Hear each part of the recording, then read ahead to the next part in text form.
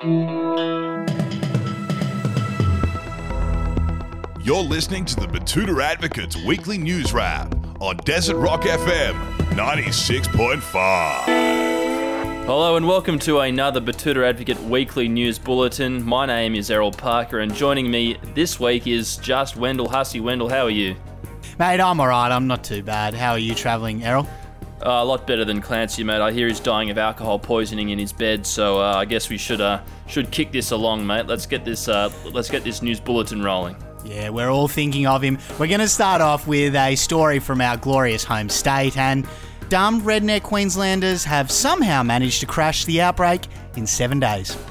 Yes, Wendell, they have. The self-indulgent, sanctimonious people of our fine state's southeast corner have somehow crushed an outbreak of the super spicy cough, despite historically being branded dumb rednecks by the denizens of the diseased south. This comes after the Pangolins' wrath jumped the fence down in Indooroopilly the week before last, and concerns grew that the River City was going to see a widespread outbreak of the Sydney sneeze. However, somehow they've avoided it. Yeah, the Deputy Premier of Queensland, Stephen, with a V, Miles, told our reporters, "I thought we were fucked, hey, but yeah, nah, we've come good." Yeah, like, I was a bit nervous, like how those clowns down in Cough, South Wales reckon we're all just a bunch of dumb fucks who sit around all day doing fuck all. But yeah, I reckon there's a bit of egg on their face today. Yes, Wendell, there's a lot of egg on the face of every New South Wales leader, except of course for Dr. Kerry Chan, who's gone missing in recent days. Hopefully Gladys and Brad, the breakfast sausage in a suit Hazard, haven't banished her from the media because of her raw and honest answers to reporters. Yes, indeed.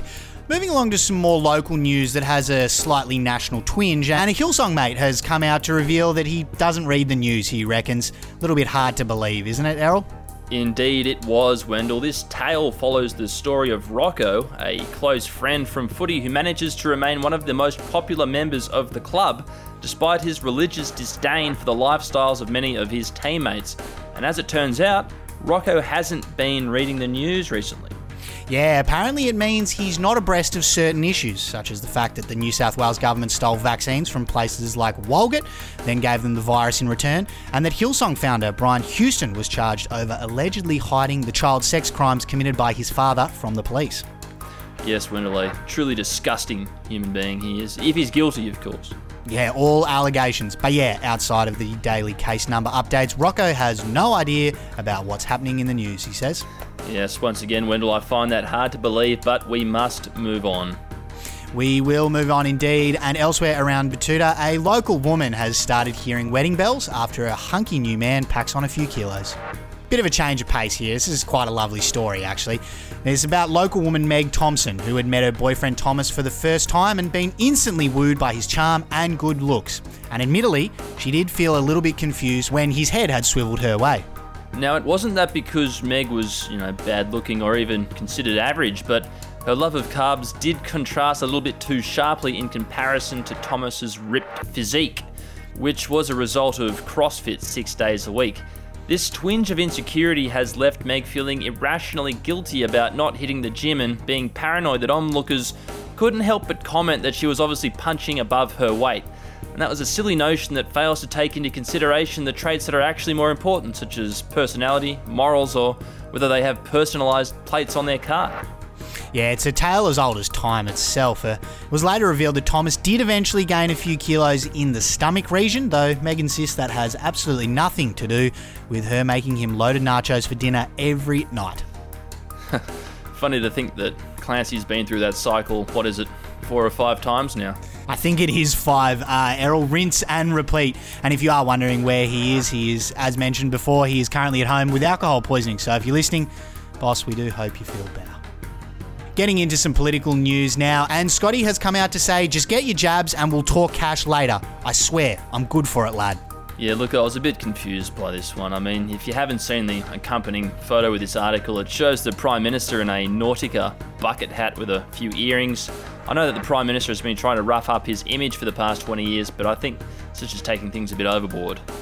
I think you're showing your age a little bit here, Errol. Anyway, as more and more of his close associates get charged for either committing or concealing evidence of sex crimes by the day, Scotty from marketing is starting to think giving working Australians a bit of free cash might result in the good press he so desperately needs. Well, I might be old, Wendell, but at least I got to see Fleetwood Mac live in Kowloon while I white-knuckled my way through the set high on the most powerful chimp this side of Causeway Bay.